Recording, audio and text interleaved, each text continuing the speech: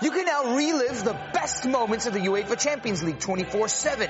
The UEFA Champions League channel is a new 24-hour streaming channel serving non-stop goals, highlights, and full match replays from the world's most prestigious club competition.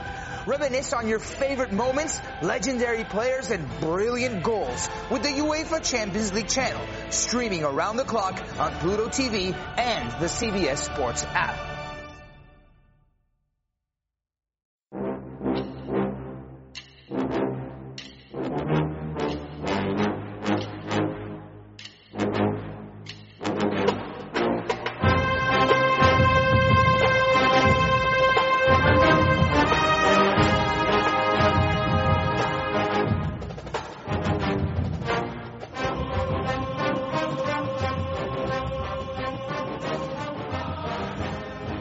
Good morning, Bucknutters. Welcome to the Bucknuts Morning 5 here on Tuesday, August 6th, 2019. I am Dave Biddle. Very happy to be joined by Duane Long. Our Dan Rubin is on assignment this week, meaning he's having a great time with his beautiful wife and their kids somewhere on a beach, I'm sure. Well-deserved vacation for Mr. Rubin. Duane, practice later this morning will be open to the media. First 30 minutes will be open to the media. It was going to be the entire practice, and they decided to cut that off. It's just going to be the first 30 minutes. But still looking forward to seeing practice today. We'll interview Ryan Day afterward. Just, everything you've heard about camp so far, when you look, later ahead this morning, what are you most curious about with the Buckeyes so far during camp? Well, the one thing that I don't think is being discussed is I just think that the running back order is going to be I don't know where we're going to be mid-season, Dave. I got to tell you. If you look at the numbers last year, Dobbins was our starter, but I don't know if he was our best back. I always thought he was just a little undersized guy. He's done really well. Glad to have him. I mean, come on, a guy's rushed for 1,000 yards a couple of times. But he was never a guy that was going to be a bell cow. I thought he may even be better, stepping out and being a wing back type. And he's been very good in the passing game when we've thrown him the ball. So that could have happened. But I just think that Teague and Cowley are really going to push him. I just got that feeling that these are just superior backs and they're going to push him. And by midseason, who knows what happens by the end of the season? We don't know. That's the one thing I'm thinking about. Offensive line, I think, is really something that people should not be as worried about. There's lots of veterans. There's talent there. We've recruited well over just the last couple of years. There were some bad years. Warner was a real technician. The guy could coach. He just was not a great recruiter, made some bad decisions. Now we've got a better offensive line. We got 7 guys. I think we can play. And most schools are not looking beyond 7 guys. They're not trying to get a full 2 deep. Not in these 85 limited scholarships. You can't do that. So I think we got 7 guys we can depend on and rotate these guys in, whether they're starters, whether they're coming in. I think we're really going to be solid in the offensive line. Not really worried about that. So I'm worried about the opposite corner. We continue to hear stories about Damon Arnett. Damon Arnett is going to be better this year. Well, we've heard that a little bit too much, Dave. I need to see him be better, and I'm just not putting a lot of faith in that. That's the one thing on defense I'm really worried about. Where are you at on middle linebacker with Tuff Borland, Taraja Mitchell, Baron Browning? They're saying it's still in the mix there. I don't know why they think he's a middle linebacker. Of course, now it's 2 staffs that are saying that, so obviously I'm the one that doesn't know what I'm talking about. But what do you make a middle linebacker? What do you think is going to happen there? I just think Taraja Mitchell is going to be – I watched him in the spring game and the guy flashed. And, he's around the football all the time. And we can't say that about Tuff Borland. I think, I believe the most devastating, we talk about knees all the time. I believe that athletes really never fully recover from torn Achilles. If you look around, these guys are never, even if they're still good, they're not great. And he wasn't great before, and now he's had a torn Achilles tendon. He's always behind. You always see him chasing people, and he's not going to catch them. He may have figured out where they're going. He's got the linebacker mind. He's got that. He reads the game well. I don't know if he's physically able to make the plays anymore.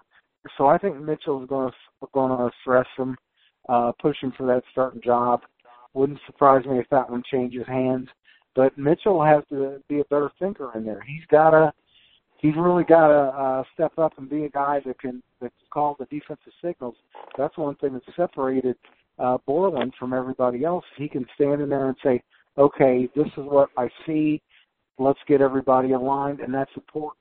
So Mitchell's going to have to read the game better. But here's the thing, Dave. He can learn to read the game better. He's a young guy. But I don't think Tough Borland could be physically as good as he needs to be. Mitchell can be. Let's switch gears and talk about Brenton Cox. He was for those that don't remember out there listening to the show, he was a 5-star defensive end. And the 2018 class had been committed to Ohio State for months. Said, he's not wavering. Young man from Georgia, eventually flipped from Ohio State to Georgia. And he has now been kicked out of Georgia. And you look at what it's for, it's been stuff like, I would say it's a lot of minor stuff that's all added up. There hasn't been one thing that's been like, this kid is just a piece of crap or whatever. It's been stuff like typical college stuff, like smoking weed, stuff like that. And the question on the board right now, Duane, and I know you've chimed in on this, is should Ohio State at least kick the tires on Brenton Cox? They need defensive ends in the future. They don't need them this year. They got a bunch of DNs this year, but you look at, after Chase Young leaves after this year, and Cooper's a senior and all that, they need defensive ends. Should they kick the tires on Brenton Cox or no, my friend? I would say yes. Kids mess up. You and I messed up, but we didn't have cameras on us. We didn't have the sports world paying attention to us growing up. We want to condemn these kids.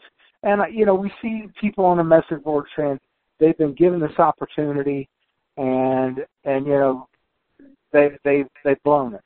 Don't let them back in. And I'm like, they're kids, man. Kids mess up. I understand Georgia did what they had to do. They said, look, you need to move on and find a better situation for yourself because you just were born out your welcome here. Okay. Absolutely. I understand. But we shouldn't give up on this kid. Society should not give up on this kid. College football should not give up on this kid. He was big on us early. I would like to see us go back and look at him. But the negative publicity, I understand why we might not. It's just that we want to condemn people. And condemning young kids is really an issue. At least it is for me and some other people. But I really would give this kid another chance. He's a tremendous talent, an elite talent, a sure 5-star. We almost had him once. Let's give him another chance. I don't know if that's going to happen. I am not optimistic, but I would. I would let Cox back in the door, and maybe he'll appreciate it a little better after he's been lost at once. I want to finish the show talking about 2020 recruiting. Let's, quarterbacks and running backs specifically. With quarterback, it's interesting, Duane. Like, for a while, I didn't give any thought to, 2020 quarterback recruiting after Jack Miller committed. And, you talk to certain people that are like, oh, yeah, nothing to worry about there. Then other people are like, they're looking around. Ohio State's looking at C.J. Stroud, and maybe Jack Miller's looking around. Just what are you hearing about quarterback recruiting, how you feel about it for the 2020 class? Do you think it's going to be Jack Miller? What do you make of them looking at C.J. Stroud?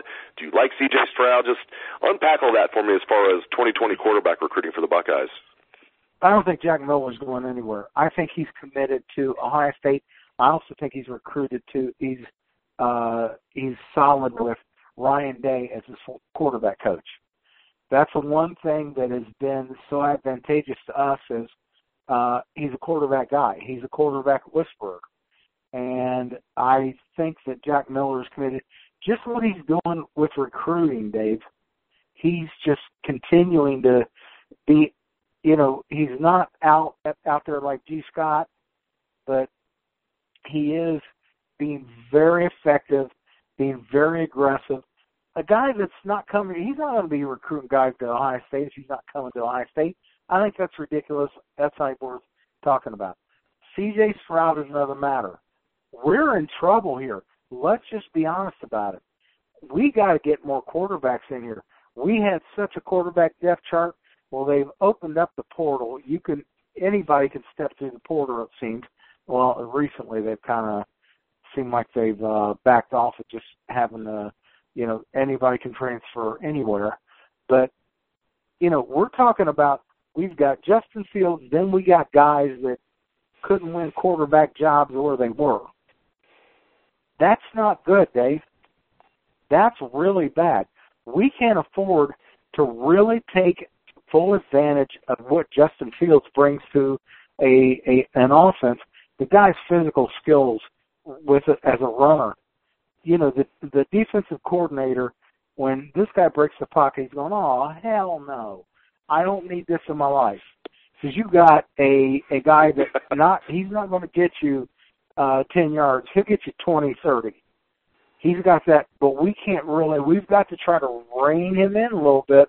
Is the drop-off from Justin Fields to who would step in there. I think Hoke is probably going to win that second job, and that is as good as we can hope for. In my mind, he's the next best guy. That's not good enough. We really need to try to get two guys in here. It would really be a good thing for Ohio State. And Stroud is just, if you look at his film, you're like, why are we just now hearing about this kid? He's got all the tools. He can stroke it.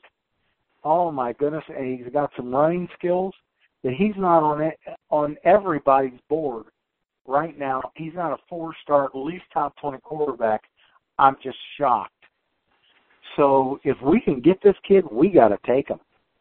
We have to find room. Because, Fields, if he is what we expect him to be, he's not going to be around long. You're not going to keep quarterbacks till the senior year. It's just not going to happen. Not, the kids that are NFL quality quarterbacks. And if Justin Fields is what we expect him to be, he's going to be an NFL quality quarterback in 2 years. Then where are we? Back to having one quarterback, then a big drop-off. Getting two in here would be huge for this 2020 class. Let's try to get these guys in here, both of them. And last thing, Duane, what do you foresee happening with running back recruiting in this 2020 class? I know it's like the one thing in this 2020 class that hasn't been just absolutely wonderful for the Buckeyes. When the dust settles, what do you think is going to happen with running back recruiting in this 2020 class? I am not giving up on Bijan Robinson until December. When he signs a letter somewhere, I'll drop it. I think that we had him. Dave, we know we had him. Come on, man. We had this kid. I don't know what happened. It just went south in about 36 hours? It was just, I know I was just waiting for this kid to to sit down and do the hat dance. And I was confident at what hat he was going to pick. And then this happens. I don't know. So I can't imagine we're going to quit on an absolutely one of the best backs to come out in the last couple of years. I just can't believe that. But when you also look at it, E.J. Smith also has elevated himself. He's not Bijan Robinson, mostly because, we talk about weight, height, weight. It's about frame, really, but that's not something measurable. That's not something that fans can sit down and get. E.J. Smith, what's the kid from Texas? You know who I'm talking about. We just started talking to him. I'm trying to remember his name off the top of my head. Yeah, Crawford. We just sponsored. Yeah. Both of them are about the same size. They're nice-sized kids. They're not guys that we can put on the field in the weather in Columbus, Ohio, in Ann Arbor, Michigan, in Happy Valley, Pennsylvania, that time of year, and say, okay, the elements are definitely against us. We need you to carry it 25 times a game. I don't see the bodies. I don't see the frames. These guys are just, they're big enough that they're not really big kids that can carry that load. Hey, Duane, and by the way, I got the name wrong. It's Trey Bradford. I was combining in Brad Crawford. I called him Crawford. It's Trey Bradford is the young man that you're talking about. Just for the listeners out there, running back Trey Bradford is the one the Buckeyes are in on now. Go ahead, sir. Hey, at least you had something to work with. I had forgotten his name totally. He's brand new, but he looks great on film. If that kid wants to commit, you take him. You stop worrying about Robinson. You try to add him later. And I would say the same for E.J. Smith. They're not 20, 25 carry a game kids for 3 to 4 weeks in a row, but they can carry the load. What we're seeing with they're bigger than Dobbins, and Dobbins has been carrying 15, 17 times a game. He only carried over 18 times a game 3 times last year. So what? We're going to see more throwing. We're going to be getting those guys outside, and these guys are much better suited to get outside and throw the ball to in the lanes, throwing the ball out to them on flare passes. They're better suited for that. So, we can salvage this. There were 3 backs in the country this year. We all know the names that were above all of them. We were never in on Evans. Milton chose Georgia, and right now we're on the outside looking in with Robinson. Okay, what are we going to do? We're going to cry? I mean, E.J. Smith or this kid are both just really great-looking backs. They're just not that top-end guy. They're not bell cows, but they're damn good backs. You take them, and you be happy. We're always happy to have Duane Long on the Bucknuts Morning 5. Thank you very much, Duane, a.k.a. Big Daddy Blues. And thank you to all the listeners out there for tuning in to the show. I appreciate it. I hope everyone has a great day. Let's hear the Buckeye swag, best damn band in the land.